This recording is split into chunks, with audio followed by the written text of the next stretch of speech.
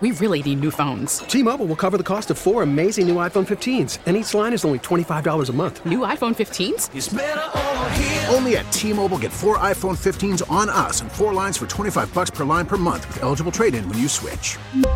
Minimum of 4 lines for $25 per line per month with autopay discount using debit or bank account. $5 more per line without autopay, plus taxes and fees. Phone fee at 24 monthly bill credits for well-qualified customers. Contact us before canceling account to continue bill credits or credit stop and balance on required finance agreement due. $35 per line connection charge applies. See T-Mobile.com. Listen to every MLB game live. In the deep left center field, it is high, it is far, it is gone. Stream minor league affiliates. The Midwest League home run leader. And watch the best baseball highlights and look-ins on MLB Big Inning.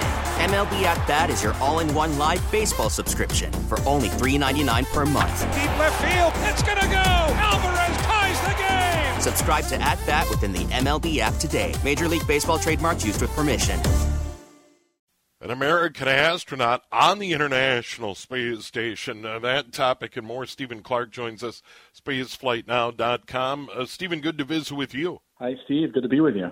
Yeah, this threat, I don't know if it needs to be taken seriously, but there's certainly concern that NASA astronaut Mark Vande Hei, who has strong ties to Minnesota native, could be left due to come home on a Soyuz capsule. This is definitely intriguing.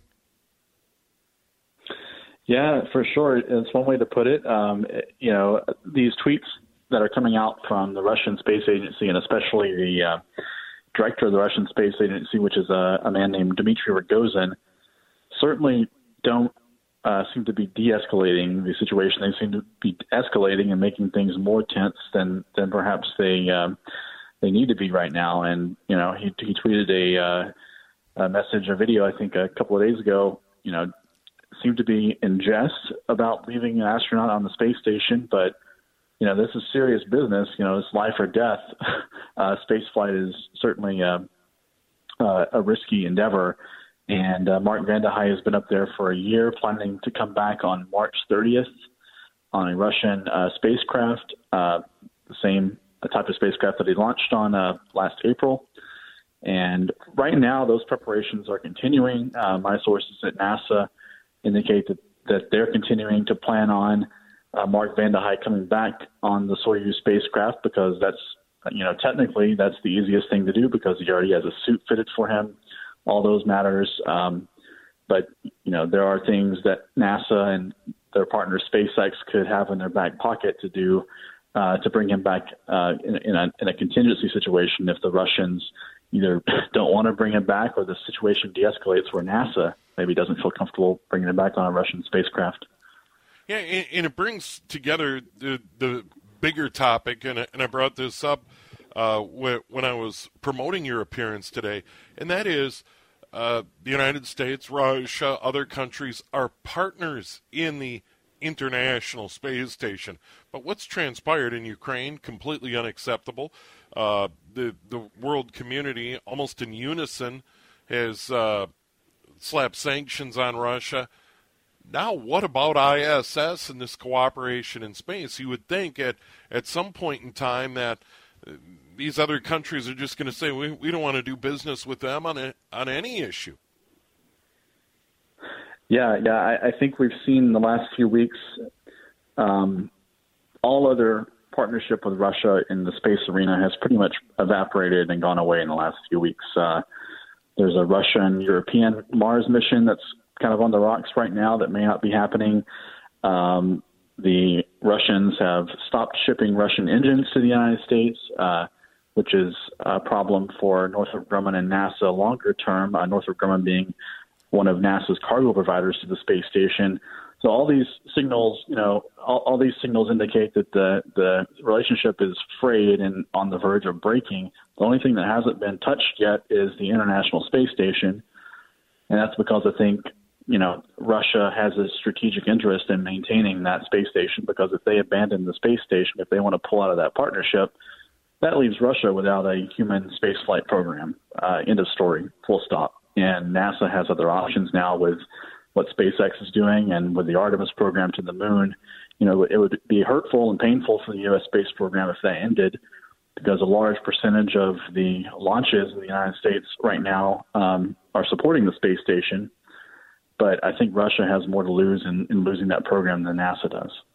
Yeah, and what ultimately happens?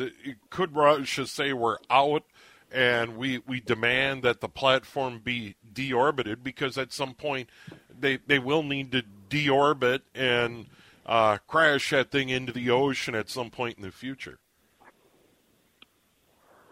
Yep, that's something Russia does have the card to play with that, because Russia more or less is the only provider of propulsion at the space station. So the Russian Space Agency and their Progress cargo spacecraft, as well as the service module on the space station, have thrusters that are designed to reboost the altitude of the space station. And U.S. vehicles don't have that capability, although with some software changes and some redesign and some maybe some craftful engineering that could be done, but it couldn't be done overnight. And so Russia does have that card to play. However, there's interdependency on the space station, and it was designed with that in mind, with that purpose. So Russia provides the propulsion, but almost all of the electrical power, including power that goes to the Russian systems on the space station, comes from the U.S. side. Yeah, and this is where things get really complicated. Once upon a time, there was no capability to get astronauts up and down without the Russians. That's changed. SpaceX has demonstrated robust capability of getting astronauts to and from orbit and to and from ISS and cargo as well as other providers. Would you think that contingency plans are underway? I doubt NASA or their partners would tip their hand, but I would assume that there's work going on behind the scenes for contingencies. I think that's a safe assumption, and that's what I'm, hearing. There are discussions about how NASA and the other partners could overcome the loss of the Russian segment, because it's not like the Russians can just detach their modules and leave the space station. They're all interconnected. So if the Russians wanted to abandon the space station, they have one of two options in my mind. They have the propulsion means to deorbit the space station and have it re-enter the atmosphere and burn up over the ocean, ideally, so it doesn't spread debris over any populated areas. And the other option the Russians have is just to leave and stop operating their side of the space station and not have any crew on it. In that scenario, with some creative engineering and time, the other partners, including NASA, with help from commercial companies like SpaceX and Northrop Grumman has their cargo vehicle, which does have a limited ability to reboost the altitude of the space station, could perhaps come up with a solution to keep it flying. However, the space station, NASA likes to say the space station is, a laboratory. It's humming along, doing, hundreds of experiments per year. And anything like this would interrupt that. Even if they were able to salvage the space station, it would, come at a cost of some of the commercial activity and some of the scientific research that goes on up there. Stephen Clark joining us, spaceflightnow.com. He's based at Kennedy Space Center. And Stephen, with the growing capability of private space industry led by SpaceX, but there are others that the reliance on Russians isn't once what it was, but nevertheless, some of these companies still rely on rocket engines. SpaceX is not one of them, but some of these companies do rely on these engines that were built by the Russians. That could create a new opportunity for SpaceX, I would assume. Yeah, that's a good point. So there are two companies, United Launch Alliance, which is a 50-50 joint venture between Boeing and Lockheed Martin, which is a well-established launch provider, and also that launches, including other things, U.S. military satellites, by the way, sure, on engines built in Russia. And the other is Northrop Grumman, which has a rocket called the Antares, and it pretty much has a limited role of launching Northrop Grumman's Cygnus supply spacecraft to the space station, which is the other cargo provider besides SpaceX to the space station. And, ULA, United Launch Alliance, has all the engines it says it needs to fly out the rest of its Atlas V missions, the Atlas V being the rocket that uses Russian engines. And then eventually ULA is working with a company called Blue Origin, founded by Jeff Bezos of Amazon fame, to build a U.S. engine to replace the Russian engine for missions, starting next year, basically. Northrop Grumman is a different story because I don't think they have an alternative to the Russian engine at this point, not one available, certainly within a year or two. And, if this Russian engine embargo continues, which I think it would be very difficult politically to go back on that, if they're not able to procure new Russian engines, then they have hardware in the United States for the next 2 Antares cargo missions to the space station. Beyond that, the future of that program may be, in some doubt. And Northrop Grumman may have to turn to a company like SpaceX or ULA to launch their cargo missions down the road. A couple of quick things before we run out of time on the program today. Stephen Clark joining us, spaceflightnow.com from Kennedy Space Center. Is Starship, Boeing's capsule that was or is a competitor to SpaceX Dragon capsule that's carried crew and cargo.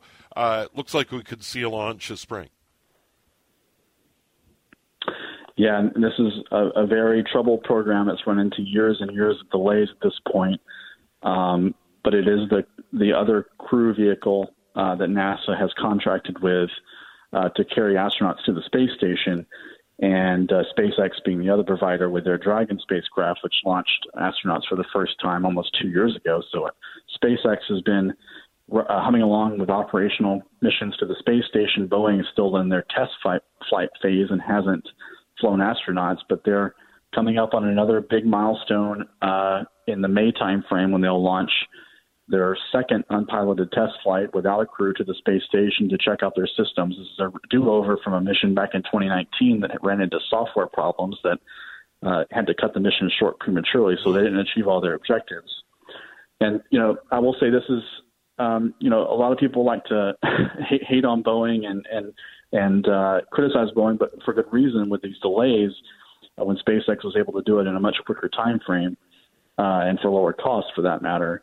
But I think there will be a lot of eyes on this now because NASA wants to have an alternative, a second provider to carry crew up to the space station. Right now, that second provider is Russia.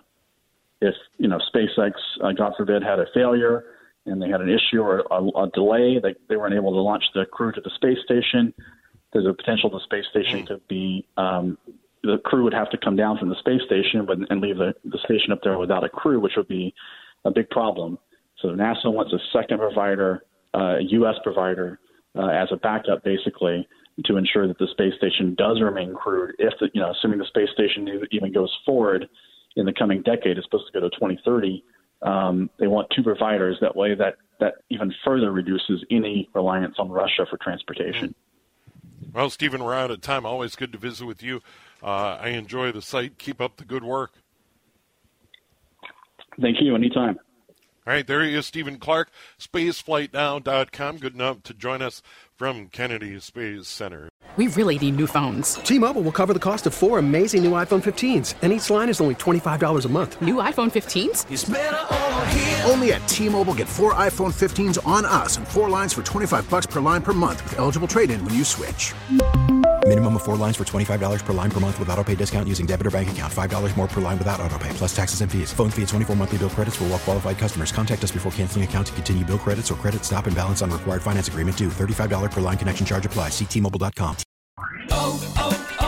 O'Reilly. Protect your vehicle's engine with a full synthetic oil change and save with Mobil 1 at O'Reilly Auto Parts. Purchase 5 quarts of Mobil 1 full synthetic motor oil and receive a $10 O'Reilly gift card after rebate. See store for details. With your Mobil 1 purchase, you'll also receive 2 times points during O Rewards Bonus Points Month at O'Reilly Auto Parts. O'Reilly Auto Parts.